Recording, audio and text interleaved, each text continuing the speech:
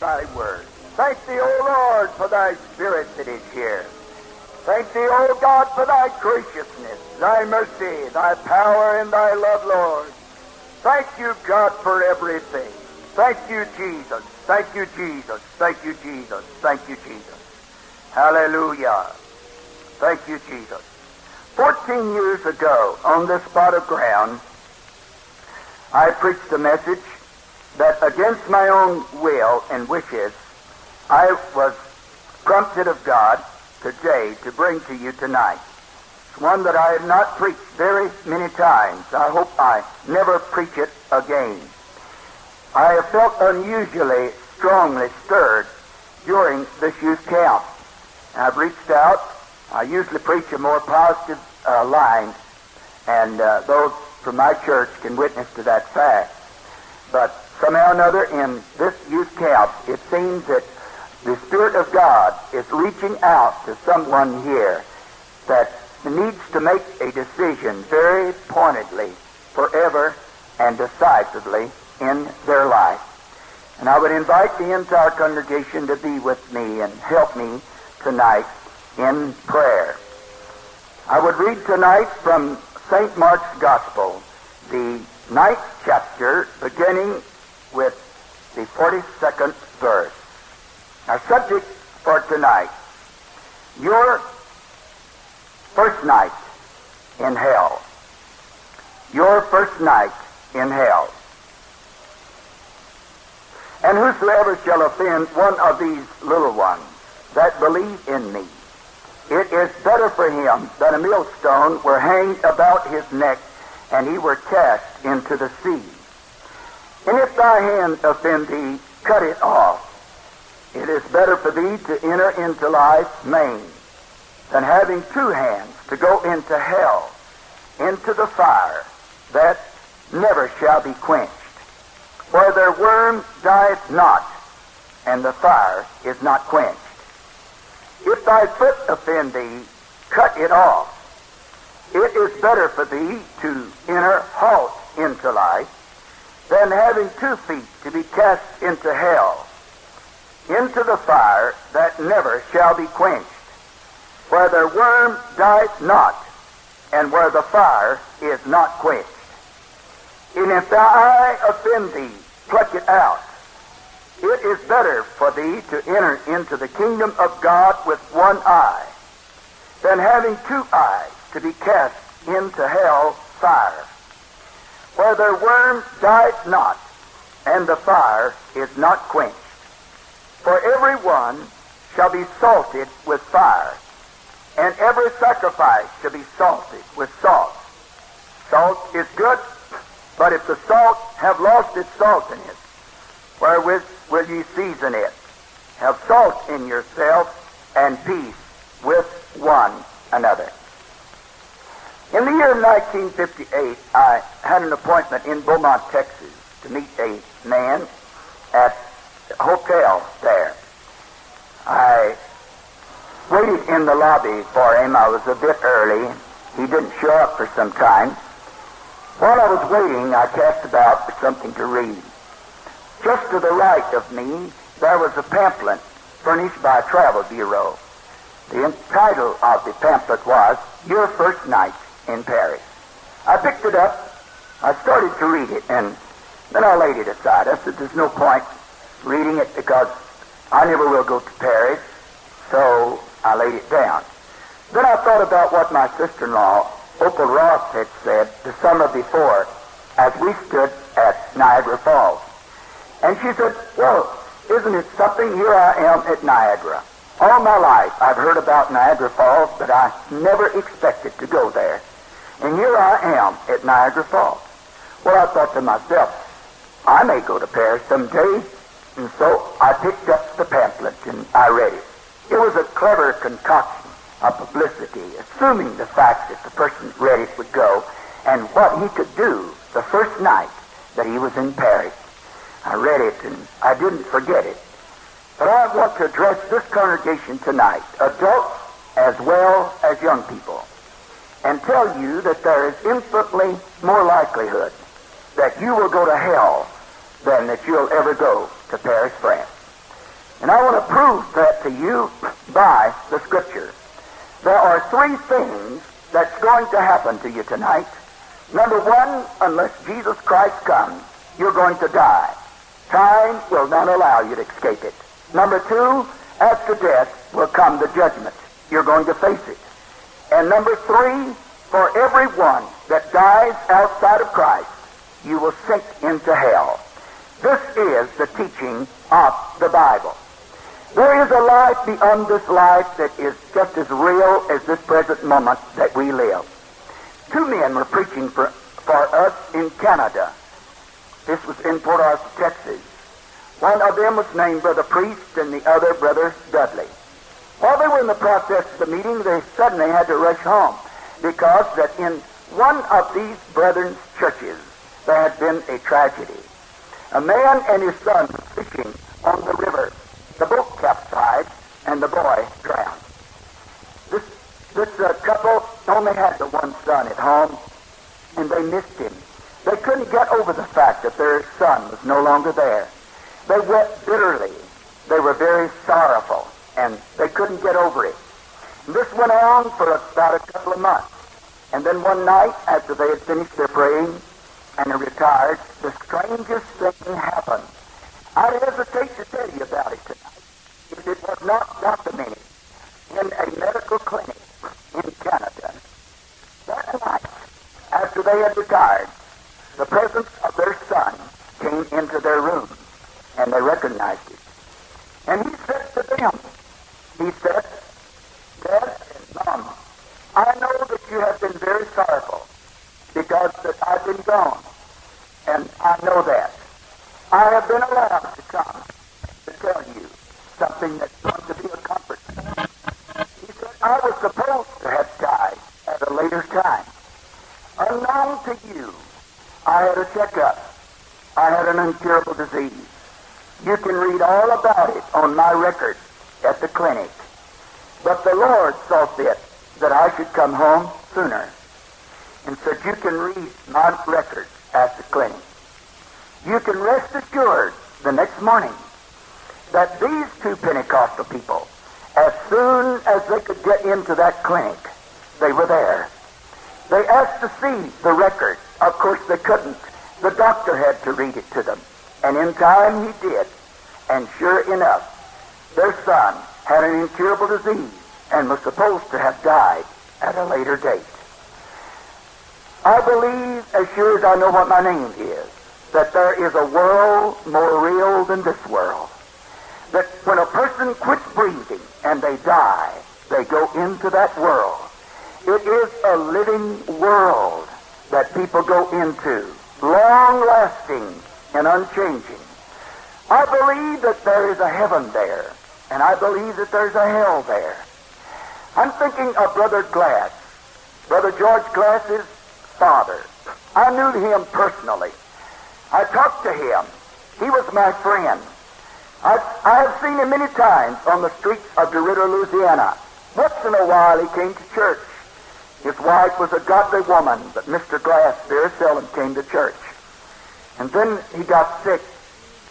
He was in the hospital for some time, and he died. The doctor examined him, pronounced him dead. They pulled a sheet up over his face. The family was there. They fell into sorrow and to tears. There was a contact made with the funeral home. The door was closed to leave the family alone with the corpse and with their grief. But these people who feared God and had faith in God knelt down around the bed, put their hands upon this corpse and prayed, and God raised Mr. Glass from the dead. And when he got out of that hospital, which wasn't long, the first place he went was to church, gave his heart to God, was filled with the Holy Ghost, and baptized in Jesus' name. And his testimony went throughout the little city of DeRidder. One of his unbelieving kinfolks mocked him and said, you know that you weren't dead. And he shot back at them and said, don't tell me I wasn't dead. I was the man that died. And I know where I went. And he said, my feet was already in the fire when something reached down and pulled me out again. Yes, I believe in hell. Not because the Bible school taught me that. Not because this particular organization believes that.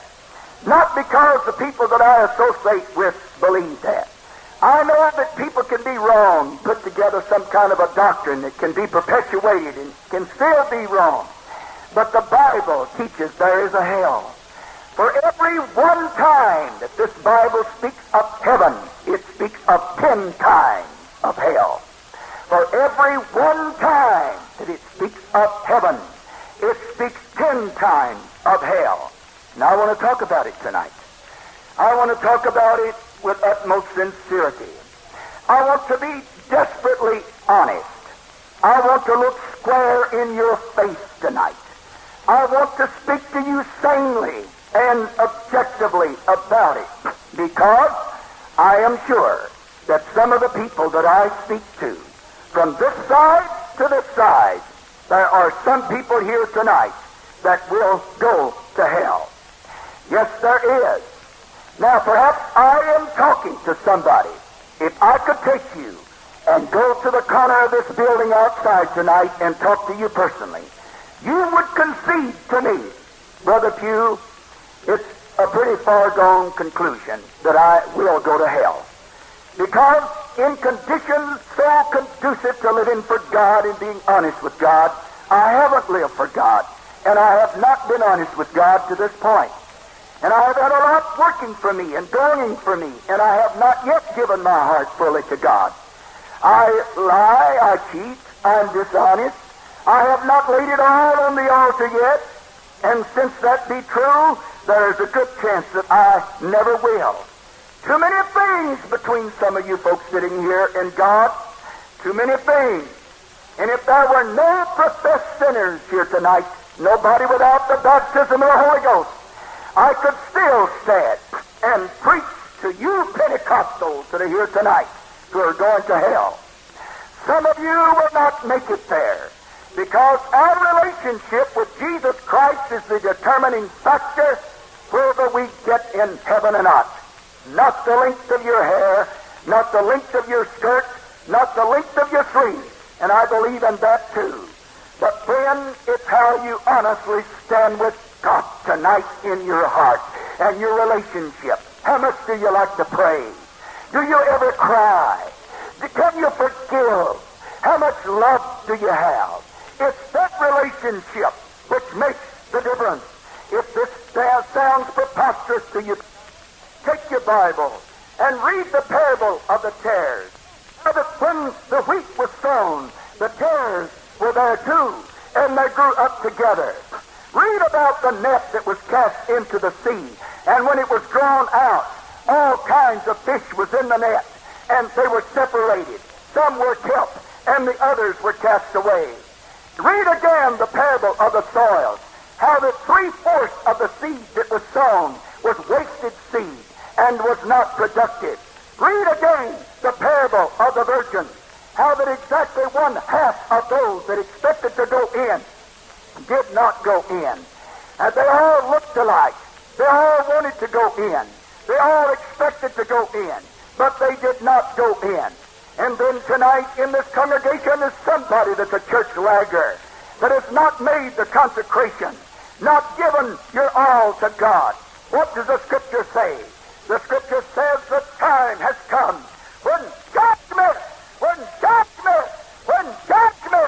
must begin at the house of God. And if it begins with us, what shall be the end of those that obey not the gospel? And if the righteous are scarcely be saved, where shall the sinner and the ungodly appear? So I come to you tonight very sincerely, your first night in hell, because I am preaching tonight to some people right here under this tabernacle who will go to hell. A person that does not and will not forgive after they have heard many sermons on forgiveness. Friend, you know that that person is not honest. How many in our churches will never walk the streets of gold? And since you're not going to heaven, and since I am preaching tonight to people who will go to hell, You've been in the same condition that you're in tonight for years. You haven't changed, and there's a good chance that you won't change. I want to talk to you tonight, really, honestly, about your first night in hell. Since you are going there, since I am preaching to people who will go, since there are people in this congregation who will go to hell. Well, I'm going to do it in a low key tonight. If you're going somewhere, you think about how you're going and how you get there. So let's think about when a person goes to hell.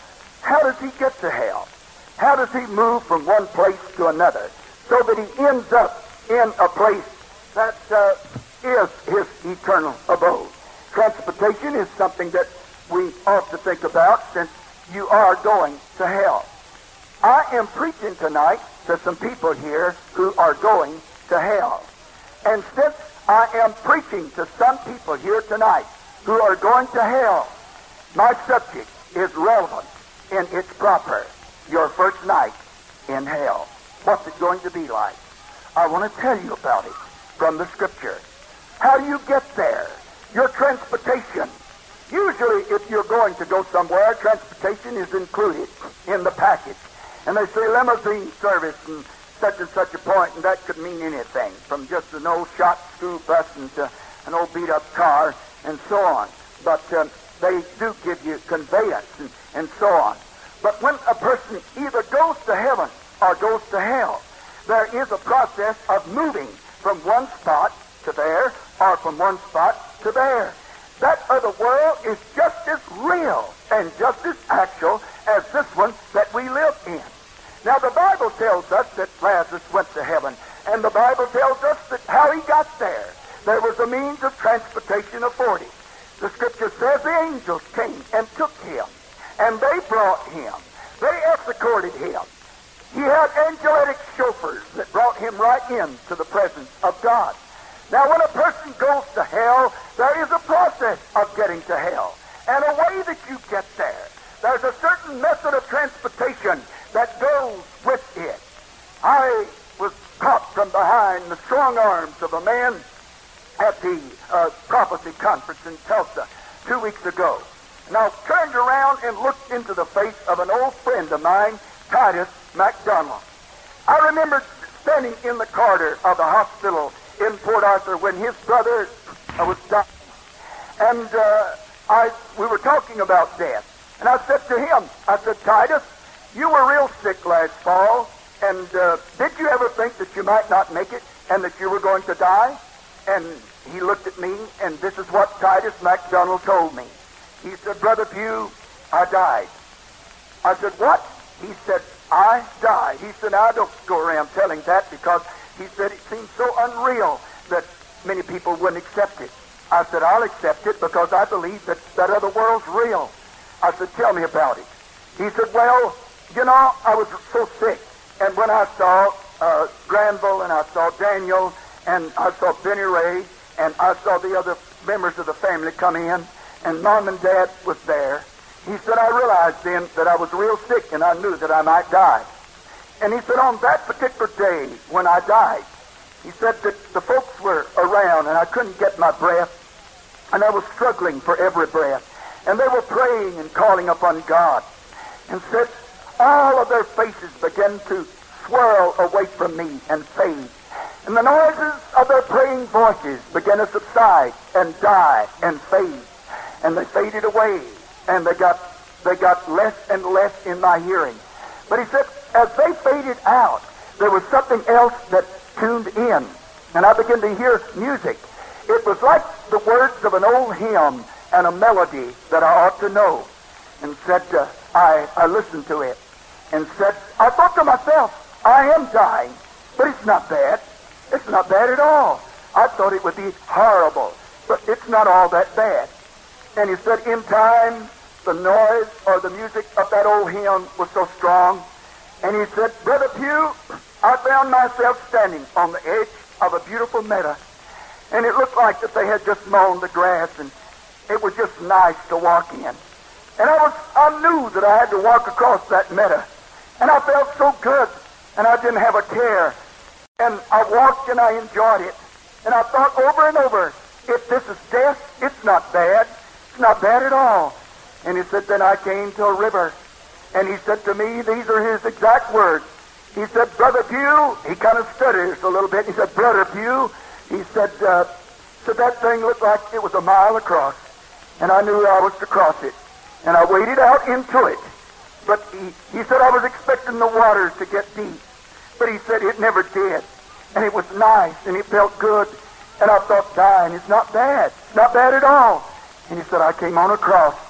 When I got on the other side, said there was a big crowd there. And said I knew some of them. And said I felt like I knew them all, but not quite. And they were all expecting me. And they said, they've been waiting for you. And we rejoiced, and in time they said, they're expecting you in the city. Said, it's yonder. And I turned, and it said, on something like a big hill. Said there was nothing but a blaze of light and glory. And I turned to go toward it, and then I felt the pull, and I turned around, and I went back, and said, then the singing faded here, and the praying tuned in, and I found myself again on my bed. Yes, there is a means of transportation. And the person that dies is conscious of moving from one spot and going to another. There is when you go to hell, and I am talking tonight to people who are going to hell. I want to tell you tonight how it's going to be when you go to hell. How you will get there. What it will be like when you are moved from one place to another. What does the Bible say? Matthew chapter 22, verse 13 tells us about a man that came in who did not have the wedding garment. And the Lord says, friend, how camest thou in here without the wedding garment? And he says, bind this man, hand and foot, and cast him into outer darkness. Throw him out of here. I can remember when I was so small, and I went swimming one time with some fellows that was much older than myself. I couldn't swim. I was just a small boy. One of the fellows whose name was Jesse Latham, he said, buddy, you can't swim. And I said, no, I can't swim. He said, you're going to learn how to swim? And I said, yeah, I'm going to learn how to swim. He said, let me show you how to learn how to swim. And that swimming hole was 12 foot deep. That fellow picked me up over his head, and there was a bank was tall. He threw me like he would throw a stick of firewood right out in the middle of that water, 12-foot water. I fell writhing, grasping, kicking, clutching, screaming right down into that unnatural element, knowing that that meant the end of me. The Bible tells us that this fella that was transported out of the presence of God, he was cast out of there. He was thrown out of there. I remember years ago preaching for Brother David Gray in San Diego. Into the revival there came a man who never came to church. He was a wicked man in a way, and he had no thoughts of God, but his wife was overjoyed that he came to church. And one night he came to the altar, but the next night he didn't come back to church. And then the next day he came in and he told his wife he wasn't coming, and he was through with it. He didn't intend to seek God. And so she was broken-hearted. She might ready to come to the revival herself alone that night. And so she did. The next night, however, that man was back there. And the next night, that man was the first in the altar. I have never heard such praying in my life. And he told us what had happened the night before. His wife had gone to church. He was left alone in the house. He went to the icebox and got himself some beer. He came back and seated himself with his newspaper, and he was going to enjoy a quiet evening alone. And then he sensed that somebody was in that house. Looking out of his living room and to his left, back towards the kitchen, he was horror-struck to see an apparition moving into his house, so tall that it had to bend over against the ceiling, broader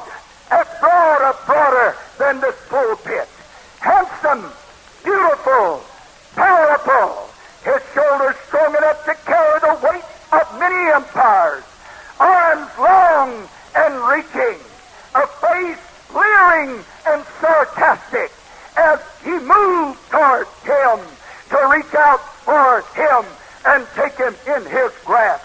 I'm telling you here, friend, the chauffeurs that conduct the damn souls to hell in eternity are people that are well able to do their jobs. Yes, they are. Take that man and cast him into outer darkness. And again, Matthew 25 and 30, Jesus concludes the message about the slothful servant. And he said, thou wicked and slothful servant, he said, bind him and cast him into outer darkness, and there shall be weeping and wailing and gnashing of teeth. Your first night in hell. And I know, I talked to somebody tonight that's going to hell. And since you are going to hell, and there's a good chance you'll never change from the way that you have been living. Why you haven't chosen to change, I don't know. But since you've lived this long that way, there's a good chance that you never will. I used to break my head and break my heart about people like that. And I just had to face up to it. That just a lot of people will go to hell. And then I had to face the fact that everybody has the right to go to hell if they want to go to hell. And that Jesus himself would not take that right away from them. I tried to take that right away from them, but Jesus wouldn't. He leaves them with that right. And if they want to go, they can go.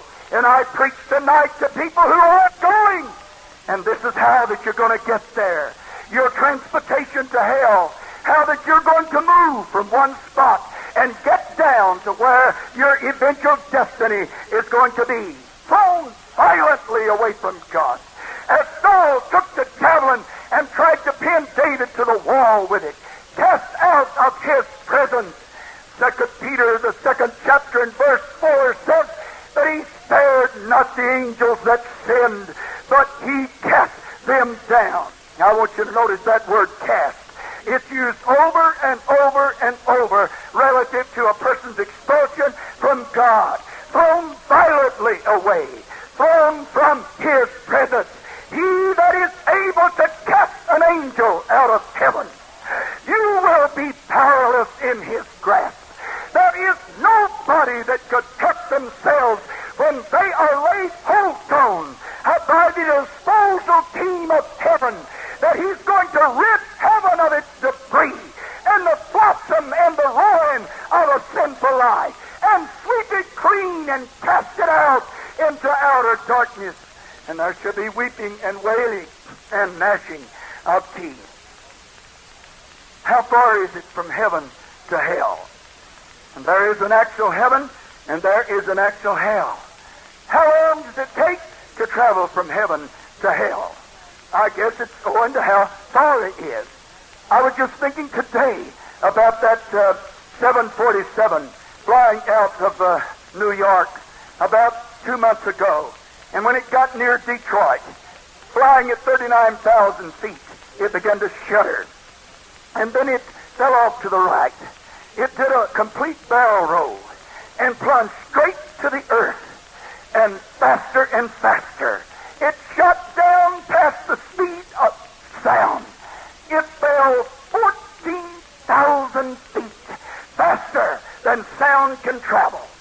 I thought to myself, if I knew how long it took for them to fall from 39,000 to 14,000, maybe I could think about how long it would take for a person to travel from the heights of heaven. But those folks in that plane faced it against their seats. The G's so great that they couldn't even bend down to help somebody out of the aisle.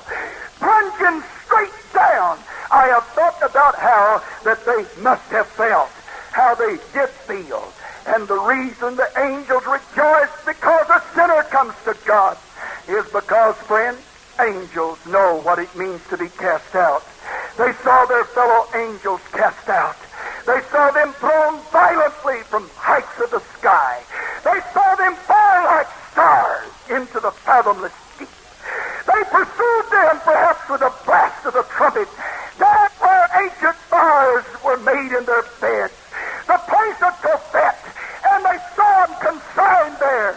And I imagine when they winged their way back to heaven, they were in awe and silence because they had witnessed the power of one who with his one right hand could smite down a cherubim, cast him out, throw him violently away.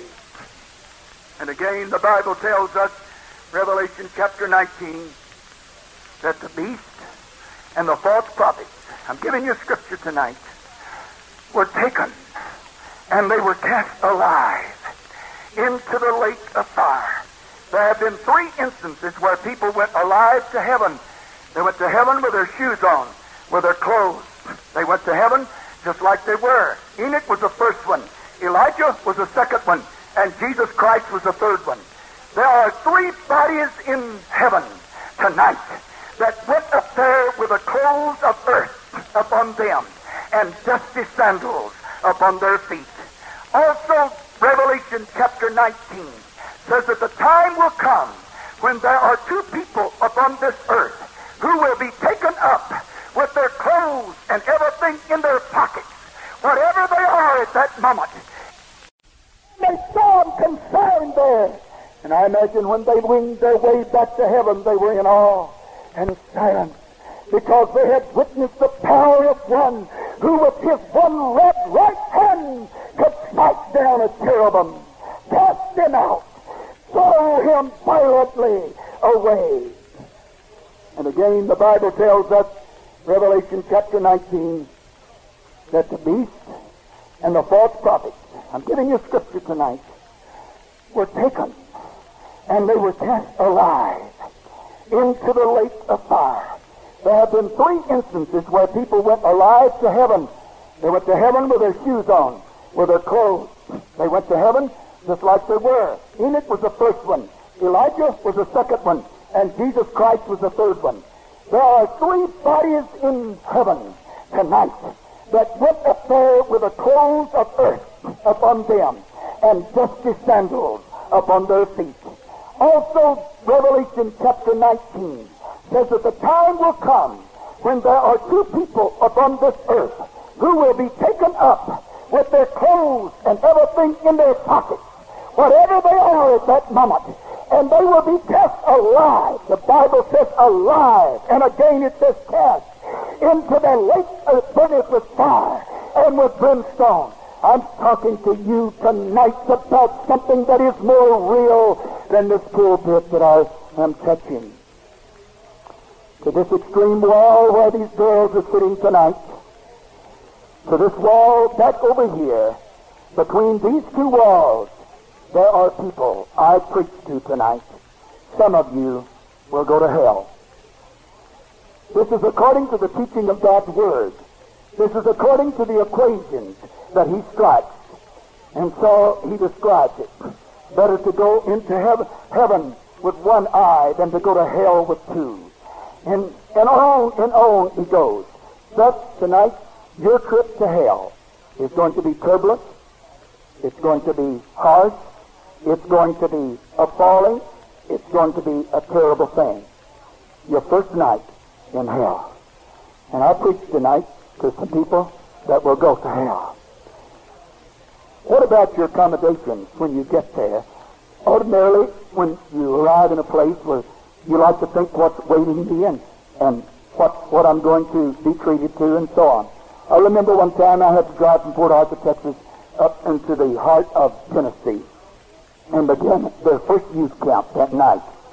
And I couldn't leave Port Arthur until up in the morning. And those were days when I was very young and very foolish. And I just lived wide open, and I drove wide open, and so that car wasn't worth very much after that trip. And it was a wide open thing. But as the sun began to slant down, and I could smell the burning oil in that motor, and that thing pegging as much as it would go, every time I could make it go that fast. And my shoulders began to ache. My neck was stiff. My head began to ache. I began to long if I could get there 30 minutes early. If there is a place that I could go and step under a cold shower. If I could lay straight out on a bed just for a little while. If I could just rest a little bit before I get in the pulpit tonight. I wanted that so bad. And so, sometimes what a motel doesn't say is quite significant. If it doesn't say that it's air conditioned, if it doesn't say some things where you can take for granted that it's not there. Well, now, you folks that are going to hell tonight, and I am preaching tonight to some people here that are going to hell. And you folks that are going to hell, when you get there, your first night there, what will you find when you get there? First of all, you're going to be tired. You've come from the judgment, and the Bible calls it the judgment day. And you've stood all day in the judgment. The Scriptures doesn't say that you sit in the judgment. It says that you stand in the judgment. There is no seat. You have witnessed so many tearful goodbyes. You have heard the mournful laments and the screams of people as the people thrown and hurled away. And you have gone through that. Now you arrive in hell late. You're lonely. And you saw the books closed. You saw the end of it all. And you begin to think of home. Everyone that I'm preaching to tonight could close your eyes and remember your home. You could think of your living room right now, and the coffee table, and the Bible on the coffee table. You could think of other things about your house. When you get to hell, your first night there, you're going to see that living room. You're going to see that coffee table. You're going to see that Bible. You're going to remember things. I'm talking to you objectively. I'm talking to you sanely. I'm speaking to people who will go to hell because you haven't changed in the last 5 years. And you're worse tonight than you have ever been before. Your heart is harder now than it's ever been. There's got to be a time when you stop. There's got to be a time when you say, I've had it enough. There's got to be a time when you turn around. Spirit seemed to witness to me today that there were 6 in this youth camp that would make a final decision. Make a final decision. And so, perhaps you think of home, and you're thirsty. There was no place to stop on the way down to pick up a cold Coke. And when you arrive at hell, there's nothing to drink. Diabetes that Jesus saw in hell, and I don't know how long he'd been in hell when Jesus saw him, but he had been there long enough to know that if there was any water in hell, it had to be brought in from the outside. And he said, if you would bring just enough that would hang up on the end of a men's finger, I would be happy and cool my tongue. He knew that from the rock of black damnation that there was no gushing streams. He knew that there was no place of safety and of comfort in hell. I was in Phoenix sometime back, and somebody said, that's Mr. Wrigley's palace. So that place has 60 bathrooms in it. Bedrooms galore. It was a palace. It sat on the top of a mountain. But the place that I'm talking about tonight is not a palace that you're going to. It's a pit. The Bible tells us that it is a pit, and that it is filled with corruption. And again, Rockefeller's home was upon a gigantic track, and it turned so that his bedroom had sunlight all day long. But the place that I'm talking about tonight, friend, is no beautiful vistas, no windows of beauty, but nothing but the steep walls of the pit. It is a concentration camp, and Job, chapter 17, tells us that it has gates, and those gates have bars, and there are doors to that place. This is what the Bible says about it, and this is what you'll see your first night in hell.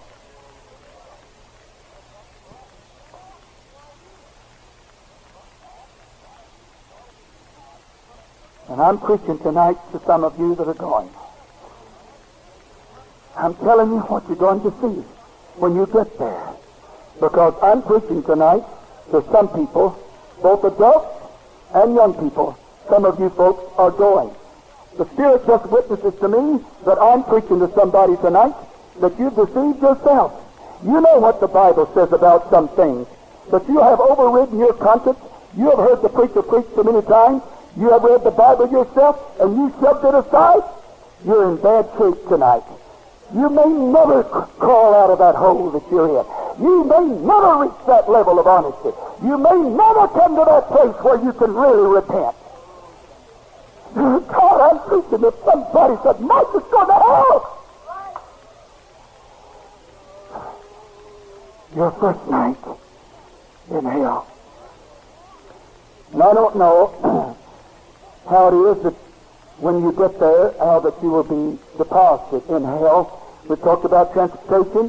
When you arrive, it may be that you'll be dropped into the center. I was over Niagara Falls whirlpool. I never shall forget, 250 feet up in a car. I looked down 250 feet, and I saw the slow swirl of that water. That water was 150 feet deep. And the man in the car said, if any of you folks fell out of here and fell into that whirlpool, nobody would ever get you out. I don't know where you will be deposited in hell when you get there your first night. It may be that you'll be thrown in at the center, and you will fall right straight down into that mass of writhing, squirming people that are lost and without God. It may be that you would. I don't know. It may be that you might be thrown in at the side. And if you're cast in at the side, you'll have the privilege of getting a lot of sight your first night. You will streak down the side of hell faster than any elevator ever carried you down.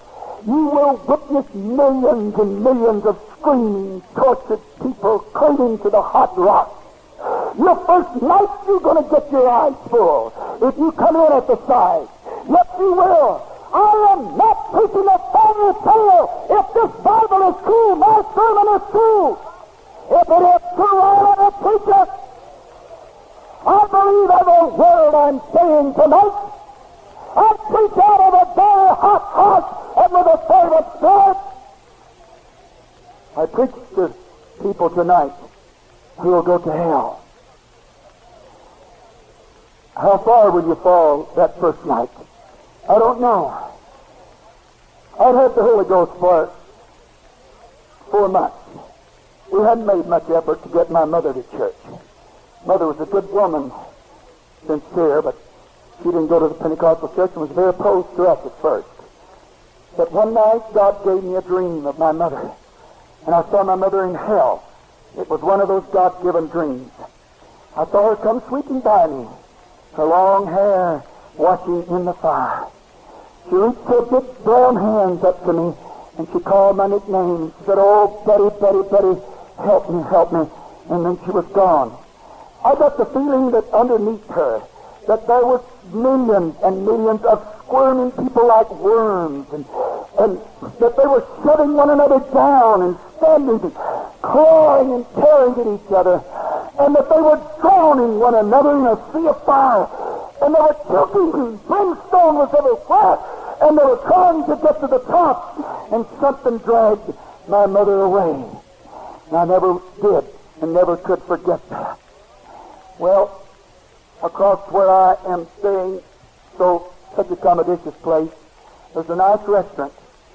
And all I've got to do is go over there and get something to eat. But when you get to hell the first night, there won't be anything to eat.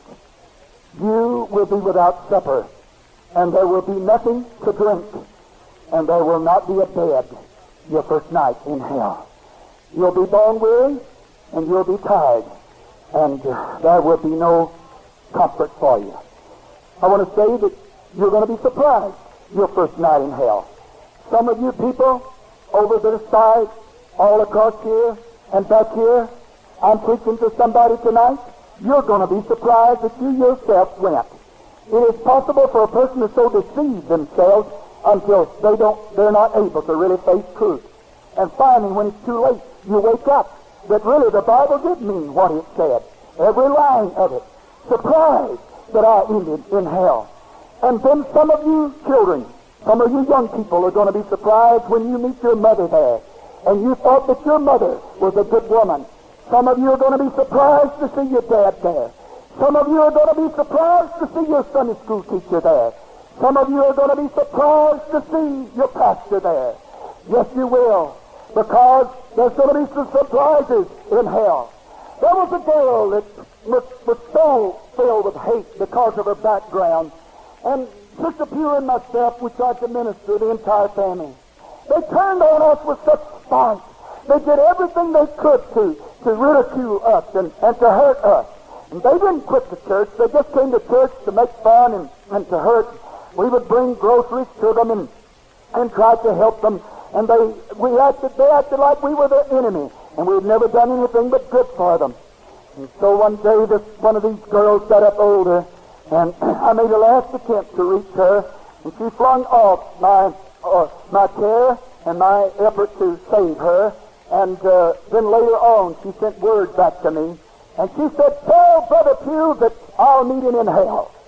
And so this party dutifully brought the message to me. And so I saw her, and I talked with her, and she told me to tell you that she would meet you in hell. And this other person laughed because they thought that was foolish to think that this girl would meet me in hell. I didn't laugh. There are better preachers than I'll ever be in hell tonight. Yes, there is. There are preachers that have pastored longer than I pastored in hell tonight. Here to tell you there is no seniority that will abrogate the verity of this Bible. God is no respecter of person. He spared not the angels that sinned. He spared not His own Son. He spared not the natural branches that He cut off. And I'm preaching to somebody tonight who never will confront yourself. You never will be honest with yourself. You played the hypocrite too long. If I meet you in hell, you folks that are sitting here, I promise you I'll hide my face.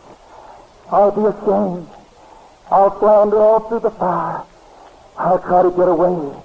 I'll have enough painful memories that I won't want to talk to you.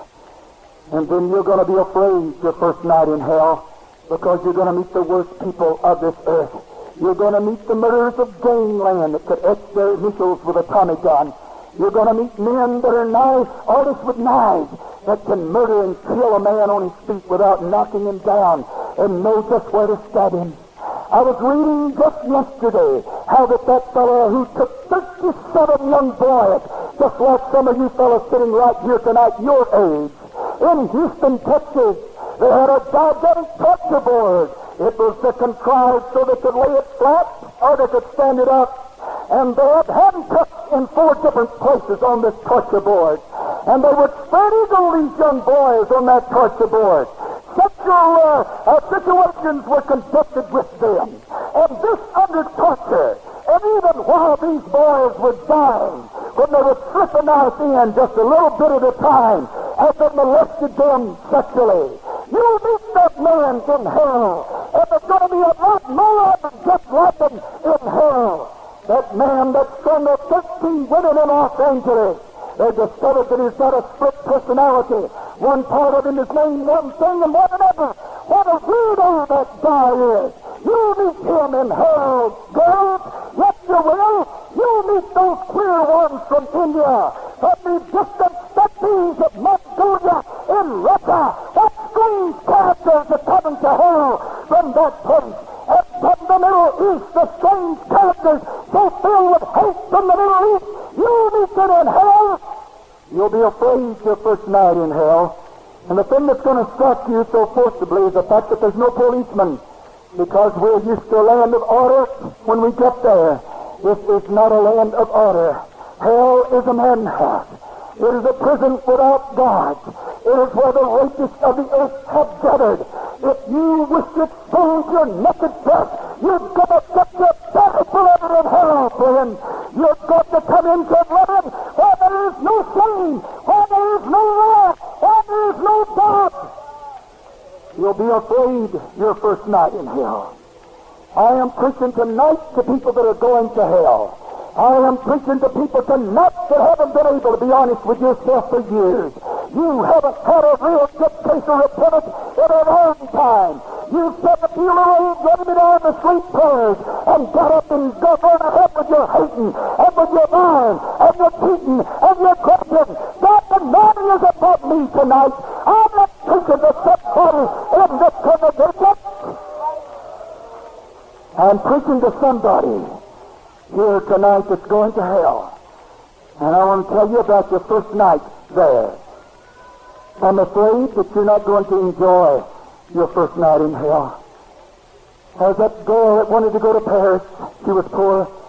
Her parents were not able to send her. She kept on. Finally, the dad, he mortgaged the house to get enough money and gave that to her as a graduation present. And so she went to Paris. She got there and got into a room, and she was about 12 floors up, and they gave her a room that overlooked one of those streets of Paris. She unpacked her clothes, and she anticipated tomorrow. And then just the bed, turned the light out, and pulled the curtains back. She raised the window and looked out upon the quaint streets of a foreign city. The tinkle of laughter came up to her up on the night breeze. She saw the lights of this strange town that she had wanted to visit for so long. But as she looked upon those lights and heard those sounds, she thought of her mother and dad and how much it cost them to put her there. And she couldn't really say that she enjoyed being in Paris. She was lonely, and she wished that she was home. When you get to hell, and your first night in hell, you're going to wish that you were home. You're going to wish that you were in church. You're going to see the sheep count. You're going to see the sweaty face of this preacher.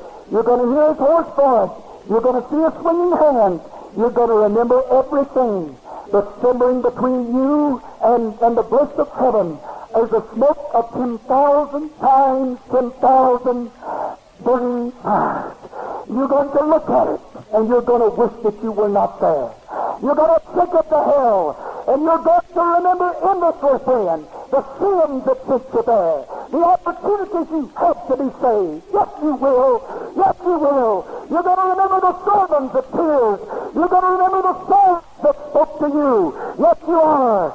And you're going to remember it. Here you make every effort to avoid deep thought. And you don't want to think about serious things.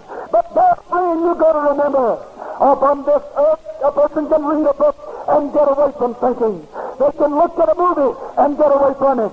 They can look at a Bible and forget it. They can do other things and forget it.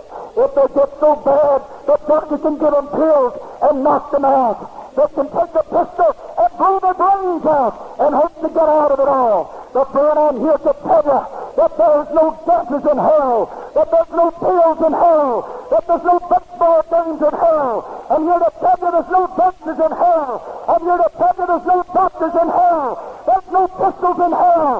There's nowhere to go to get away from it. No, there isn't. No, there isn't. No, there isn't. There is no poison. There is no doctor. There is no rest. There is no hope. And you look up, and you're going to see heaven. You're going to see people that you know in heaven. I believe that. I believe it with all of my heart. Dives looked and saw Lazarus at Abraham's bosom. I'm talking about a real Bible. I'm talking about real words. I don't, friend, I believe we ought to take that book just like it is. I believe it, dear God, how much I believe that Bible. And I know what I'm talking about tonight. Your first night in hell. I am preaching tonight to people here, adults and young people, who will go to hell. And you're going to remember that you had the same opportunity that those people had. And between you and them is the smoke of 10,000 fires. And in the smoke you're going to see etched in letters of doom that word forever and forever, forever and forever. Hell is a world without hope, friend. It is a world where people give up hope. And you listen, and out yonder somewhere in the corner of hell, you hear an ancient sing-song. It's not one word, it's not one note, it's not one cadence, and it's forever and forever, forever and forever, forever and forever. You look around about you into the glazed eyes of people that tumble, that squirm like worms in hot sand, that claw, and their eyes and their mouths scream that one word. But say it forever and forever, forever and forever, forever and forever, forever, dear God, and forever, forever and forever, forever and forever, forever and forever, forever and forever, forever and forever. This is what the Bible teaches us. And I'm preaching tonight the people that will go there.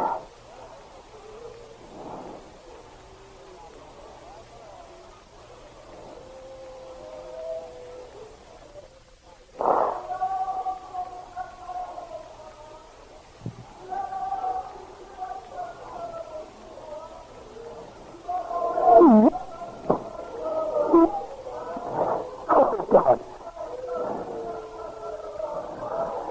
Oh, God.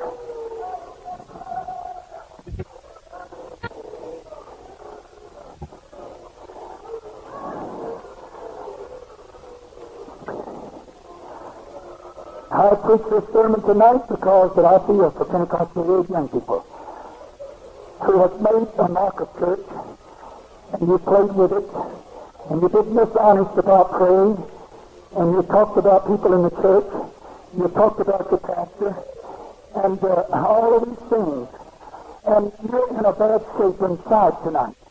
Somewhere, friend, if you're ever going to be saved, you've got to stop some of that stuff, and you've got to quit. When the cold, kind hand of your enemy death has silenced your heart and suspended your breath, when friends bowed in grief your dead body surround, oh, where, careless one, will your poor soul be found? Deep down in hell where all Christless ones go, immersed in despair and surrounded with woe, your soul be wailing and turning its cry for the groans of the lost as they bitterly sigh. Salvation was free, but you clung to your sin. And God would have saved you had you yielded to Him. The Spirit out straight, but you said to Him, "Go," and now you're in hell, Mr. Anguish and woe. And carried along on that fiery wave, and no heart to take pity, and no one to save. Your sins will rend as you go running by, and they'll hurt your anguish, and they'll mock your sad cry. Forever and ever, deep down in the fire, your woes will increase, and your gardens will mount higher. And your cries will not rise from the caverns of hell, but echo all where the dark demons dwell. In hell when the gardens will forever be filled. In hell when the gardens of the world never appears. In hell when the torments have never an end. In hell where the wicked and anguish descend. Who is it tonight that will be first to come? Is there somebody here tonight that says, "I know I've cheated. I know I have not been honest. I know I have not been true. I know I have not really repented in a long time. But I want to get down. I want to get my feet on the rock. I want to find God." And I tell you tonight, there is some adults here that need to pray. There are some adults here tonight that need to get their feet upon the rock. I have preached strongly tonight. I have no apology for anything that I say. I have preached on the anointing. Yes, I have. Is there anybody else? I think all of us tonight ought to find a place of prayer. Let us stand. Let us all stand. And I wonder if we can make this a universal altar call. Saints, preachers, we need you on this altar. Yes, we do. We need you in this altar. We need you in this altar. Praise God, praise God. Let's call upon God. Hallelujah, hallelujah. Hallelujah, hallelujah. Oh, let's get all of God tonight.